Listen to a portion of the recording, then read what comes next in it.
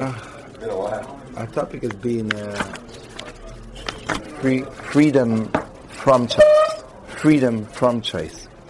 The way we understood the original fall of man was based on the fact that he removed himself from a level where he wouldn't be able to fall prey to the temptations and seductions of an irrational world. He may err intellectually, but he'll never distort consciously because of a bias in his emotional world. He would not know of good and evil, he'd only know of true and false. He could make a small error in what is true and what is false, but it wouldn't be because his intention was distorted. However, Adam's original decision to eat of the tree, which was a decision which he thought was the correct choice to make, since he'd be able to, were he to succeed, reach a level way above that of the angels, by having the potential to do evil and yet choose to do good. Whereas in the world of absolute clarity, the desire to do evil was non-existent, and hence the resistance from it would not be so well rewarded. He essentially would be the same as the Malach. He made this choice, and the choice to put himself in that situation took him by surprise, and amidst that world of the power of the body and the emotional over the intellect, he quickly lost his hold on true and false, as expressed in both him and his wife's embarrassment of being naked. Prior to the sin, they were both fully clothed. What were they wearing? They were wearing their bodies. They understood clearly the distinction between the essential selves and the clothing that covered their beings. However, after eating of the Eitz Hadas Tov V'Ra, the tree of good and evil, the distinction between where the self lay became distorted, and there was a part of them that identified, even with the skin and bones, the flesh of who they were, as being expression of themselves, and hence they felt naked and needed clothing.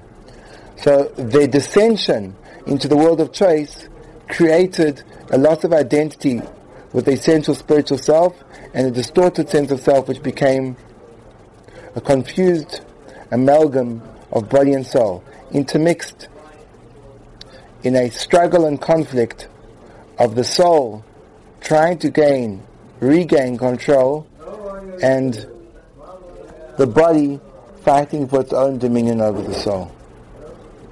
So the choice that Adam made was, I'll engage in the struggle. I won't isolate myself from the possibility of purity, of impurity. I will not retain my elevated status in the world of true and false. I'll descend into the world of good and bad, and I'll come out okay, and he didn't. He failed.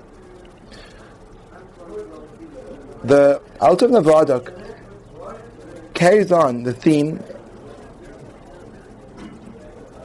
through all the generations, the fall at Sinai, and then he makes it, in his times, rather current. He's speaking during the First World War, and he describes what he calls the role of the yeshiva in the Jewish community and the shift that he experienced while he was alive. Until he came along, the previous generations, there was a close and reciprocal relationship between the yeshivas and the Jewish community at large. The relationship was such that the Jewish community sought to feed its finest members to the yeshivas in order to train them and steep them in the wisdom of Torah. And as a result, the yeshivas would then provide the Jewish communities with the knowledge and the leadership which maintained the continuity of Torah throughout. And this reciprocity would ensure Jewish continuity and a knowledgeable Jewish people. However, bemoans the Alter of Nevadok that things changed radically in the modern era. A entire, perhaps influenced by the currents that were blowing around in the world at the time. An entire new relationship started to develop. No longer was there a given that the Jewish community and the yeshivas were involved in a reciprocal relationship. But what began then was the beginning of an extreme conflict. That the Jewish community not only didn't give of their best to become steeped in wisdom within the yeshiva community, instead they tried to withhold. And as a result, the yeshivas were left with fewer students, because the cream of the Jewish crop were encouraged to leave the field of the study of Torah to engage in the study and pursuit of secular wisdom. And therefore, the yeshivas became diluted, both from without and subsequently from within, where the bochim themselves, once they got into yeshiva, were internally confused and conflicted as to where their priority should lie. Should they devote themselves single-mindedly to the pursuit of Torah, or perhaps would it be better for them to balance themselves out with a mixture of the study of secular wisdom combined with Torah?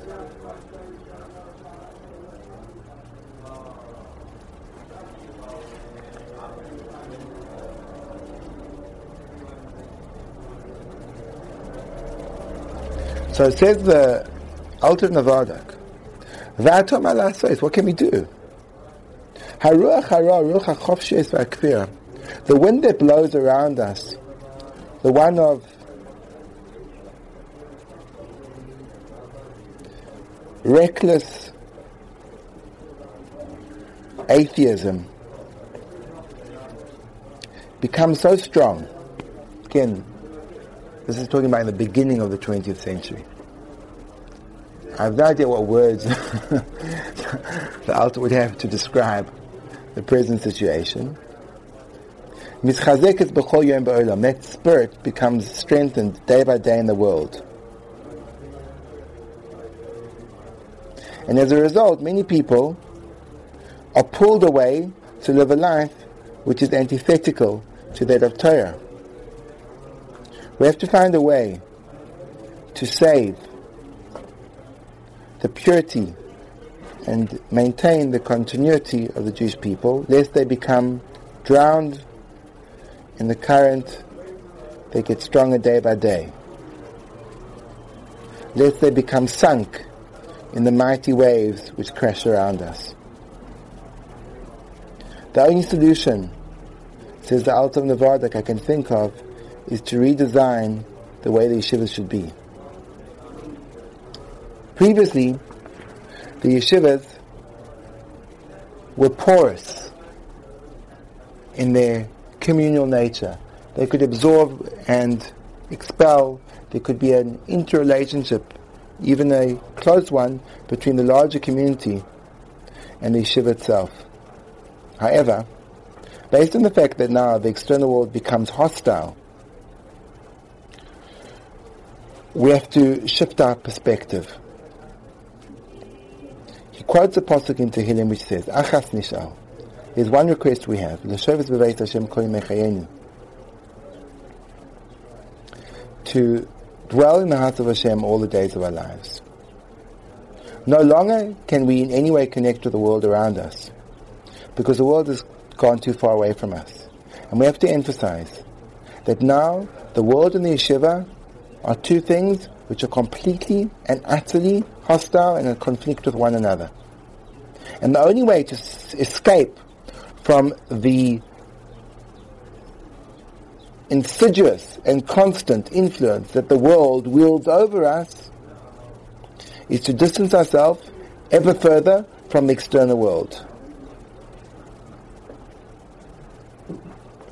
When the entire train has been overtaken in a state of emergency by the military forces and we need to travel, the only place that we can hide is to buy ourselves a ticket in the first class compartment. We have to make ourselves more and more isolated within the 4 cubits of halacha, and each and every person should isolate himself to develop his potential and his traits without any distractions. We have to recreate a true internal compass that hasn't been influenced by the world around, and this will provide us with direction and guidance in the life ahead of us. Only then, once we've re-established and redefined the role that yeshiva should play, can we hope to produce any kind of continuity to perpetuate Jewish survival.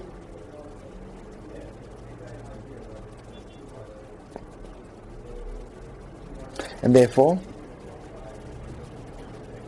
we have to leave at all costs any kind of compromise. And the choice that stands in front of us is an absolute one. Either to choose the way of Torah, or else to choose the world. But the integration of both of those together is no longer a possibility. And in fact, says the Alter of Nevadok, that was ultimately the choice of Adam. Because he was placed in a situation where he could live in a world of clarity, or he could plunge himself into a world of confusion and darkness and hope to come out on top. But his mistake was that when a person's mind becomes influenced by the many powers that are in the world outside, and where the slippery serpent is there to seduce and to tempt, inevitably the descent will come. And from Adam's mistake, we have to learn not to be seduced. That any connection and any involvement in that world will only harm us.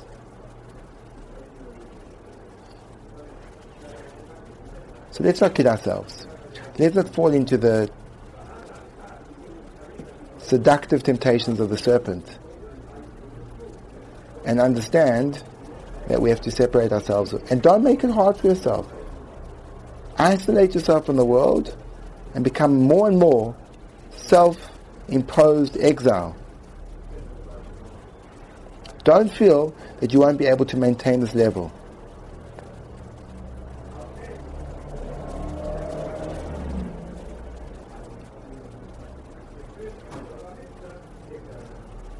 Because the truth is, the place where a person fails the most is when he has to make decisions. The more decisions that a person has to make, the less things are cut and dried. The more ambiguous life becomes, the more room there is for error. The more things are categorical, the more things are defined in absolute terms, the greater the chance of success are. For example, he says, think about the Chukas HaTorah. Thinking about the laws of the red heifer, the Parah Adumah, where a person has no capacity to grasp what they mean. When he goes to fulfilling the mitzvahs of Parah Adumah, he'll never make an error. Because his own personal biases have nowhere to go. Because he can't rationalize one way or another how the halakhic mechanism is operating. And therefore, his internal bias to one side or another becomes completely irrelevant. Same thing with tefillin. Person suddenly says, I think that tefillin should be a little less square than square. You don't know why tefillin are square. You have no idea what tefillin is square. You know they have to be square, so you make sure they're square. You don't know why they have to be black. You know they have to be black, so you make sure they're black. In any area where your own mind can't grasp it, that's when you can succeed. And you can do things without falling into the trap of bias. The problem is, in the areas where you think you understand, then all of a sudden, justification, rationalization. You make something which is pure, impure. Something which is right, wrong. Something which is wrong, right. Because our minds are so efficient at justifying what we do that we will come up with an entire philosophy in terms of why our lives are right. And the mashal that the Alter Nevadah oft did use was the one of the king that goes for a walk within the forest. And to his surprise, when he looks upon a mighty tree, he sees a target being drawn, and within the center of the target he sees an arrow that's been shot in the bullseye. Astounded by the accuracy of the marksman, he keeps on walking, and to his astonishment he comes across another tree with another target, with another arrow in the bullseye. And after the third tree, he's even more deeply moved by the accuracy of the archer, and then the archer appears before him. He comes out from behind a tree, and he looks at him and he says, "Tell me, Sir Archer, from where did you gain the skill that every single time you shoot the arrow, it goes directly into the bullseye?" To which the marksman replied, the sly smile upon his lips, "Your Highness, it is simple. First I shoot the arrow, and then go to the target. And you'll always get the bullseye that way. First I decide the life I'd like to live, and then I come up with a philosophy that is so apt and justifies it. That's only in the area where you can choose. In the area where it doesn't involve human intellect, things are clear-cut. The bias doesn't inhabit it. And therefore, were we to be in an environment where the lines of the Torah would be very clearly drawn, the distortions and the falling into the temptations of the modern world, which are so great and so powerful and so ever-present, would be possible. But when being bludgeoned on a 24-hour basis by the messages, nuances, and subliminal communication of the world around us, and then we hope to make a decision which we think is for our own good and rational, all we'll be doing is shooting the arrow in the direction we want and then drawing the target around it.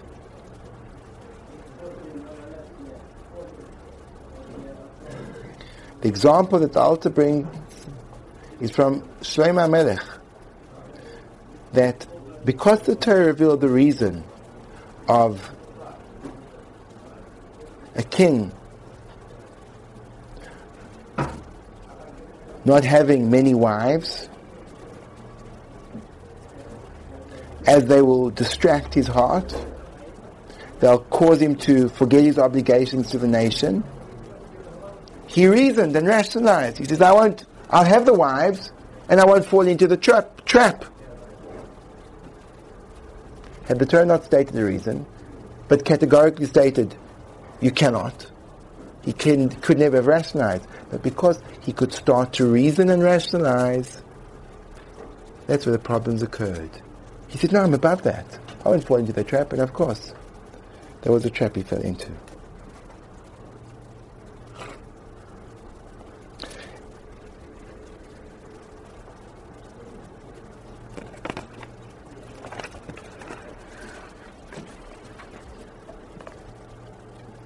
And the amazing thing is, said the Alter, that the traits that even if a person would be upset with someone, he'd never accuse him of. For example, a thief, a person that pursues fame,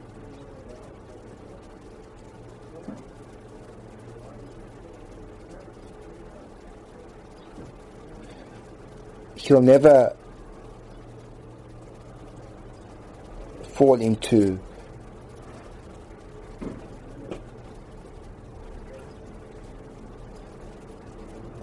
again.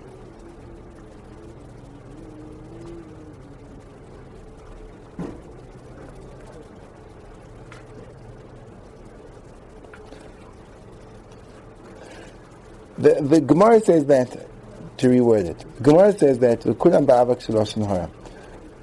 Rubum begazel, most people at some point in time fall prey to theft, and everyone somehow fails in some aspect of lashon hara. Says the Alter, because those are the areas where rationalization is so rife. No, says the office worker.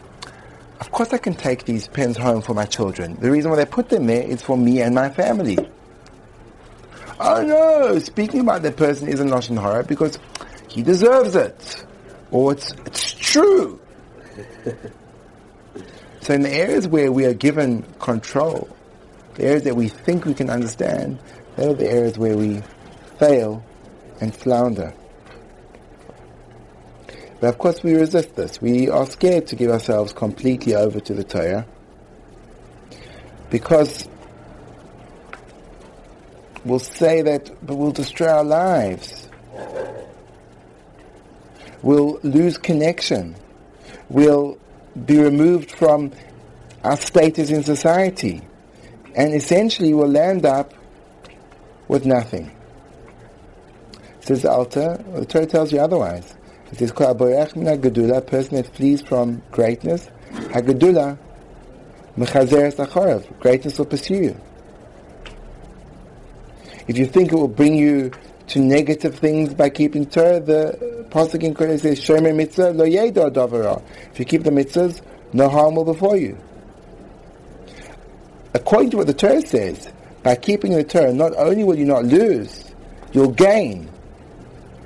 And it is only the illusionary seichel of man ready to seduce him that creates this irrational fear.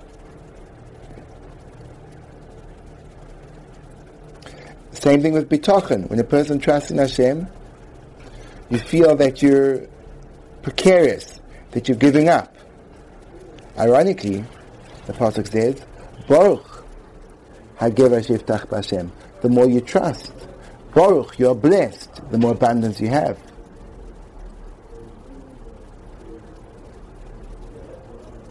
So the way the Torah goes is very counterintuitive.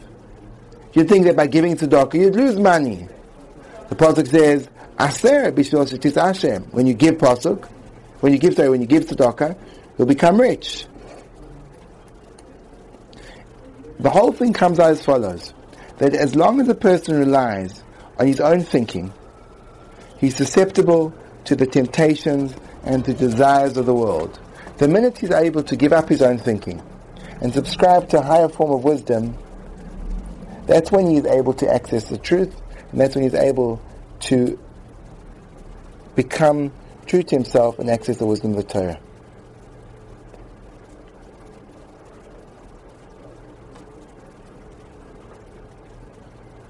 And therefore, if a person tries to build his life, the last thing he can build his life on is his own decision-making process. That is the most unreliable instrument of navigating life. Because it is so distorted, so inaccurate, so self-serving in the lower sense, that the more a person relies on it, the more lost in life he'll become.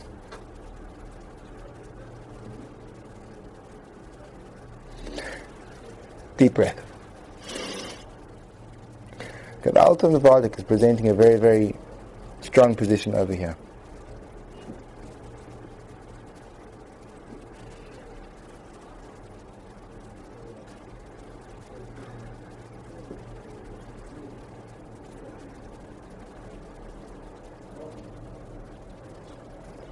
His direction is clear.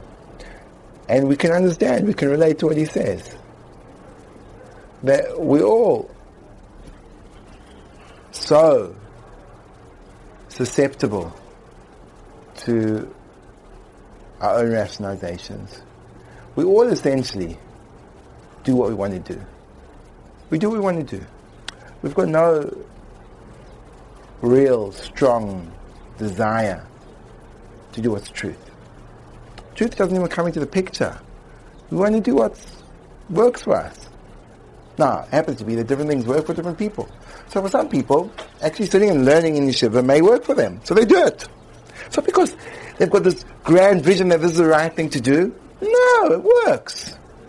Some people it doesn't work for, so they leave. It's not about truth, it's not about perpetuation, it's not about connecting to reality. It's about what I want. It's uncomfortable to want something which, on a philosophical basis, doesn't resonate with a overarching philosophy that I may have. So I explain away why this way of living actually is completely consistent with what I want to do. But all we're doing is we're just perpetuating life delight to ourselves.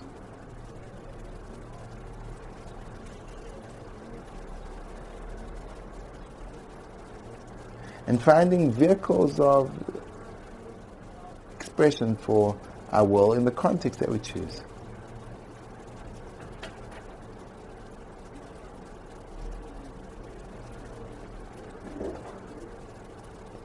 So people may respond and say, okay, well that's who we are. The truth-seeking generations, the last of the survivors are nearing their 80s. Or like the 60s, just wake up. We're not into truth anymore, we're into experience. It has to feel. It has to feel for me. So what person, what happens if it doesn't feel? So there's a point in time when, well, who cares? People would say. And now that's no longer even a discussion. Oh, if it's not working for you, so then, okay, well then do something else that does work for you. When people approach you and they acknowledge, let's say, your religiosity, there's no conflict. There's no war in religions in the Western world. Rather, the attitude is, well, if it works for you, you should do it. Oh, that's amazing. It's so nice. I'm so proud that you found something. Oh my gosh, I've got a friend who's a Zoroastrian. He also enjoys his life. In other words, all nature is that there's no truth, there's no one given reality. It's each one's up to, it's like a matter of taste. So you happen to feel that Judaism tastes nice. Sure, enjoy it. That's your flavor. But by the way, don't even think of imposing that on others. Because it's not real. It's what you think in your mind that you'd like to live your life. It's a lifestyle choice. So we moved from life to lifestyle. It's no longer about life, it's about lifestyle. Some people prefer a lifestyle because the truth is a religious lifestyle is quite fulfilling. You manage to hang on to the family unit and you have these weekly meetings over the Shabbat table, which is really nice, and there's good food and it's such a convivial atmosphere. It's really worthwhile. And your children, you kind of bring them up with morals that makes them less likely to fall prey to drug addiction. And your little kind of kids, they're not exposed to pornography before the age of 12. So it's it has advantages. So, as a lifestyle, it makes a lot of sense. It's not a bad idea. We should go for that. That's a nice lifestyle. But of course, don't be extreme. After all, it's only a lifestyle choice.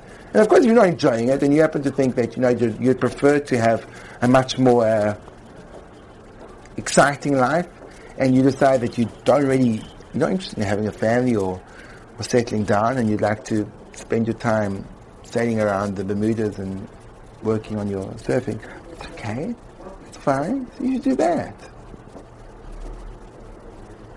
So when you don't have this edge on choice, and everything is just lifestyle, so then what happens is all deep satisfaction is sucked out of your life. Because there's absolutely nothing meaningful about what you can do. It's not life or death. If you're not willing to die for it, so then your life's not worth living.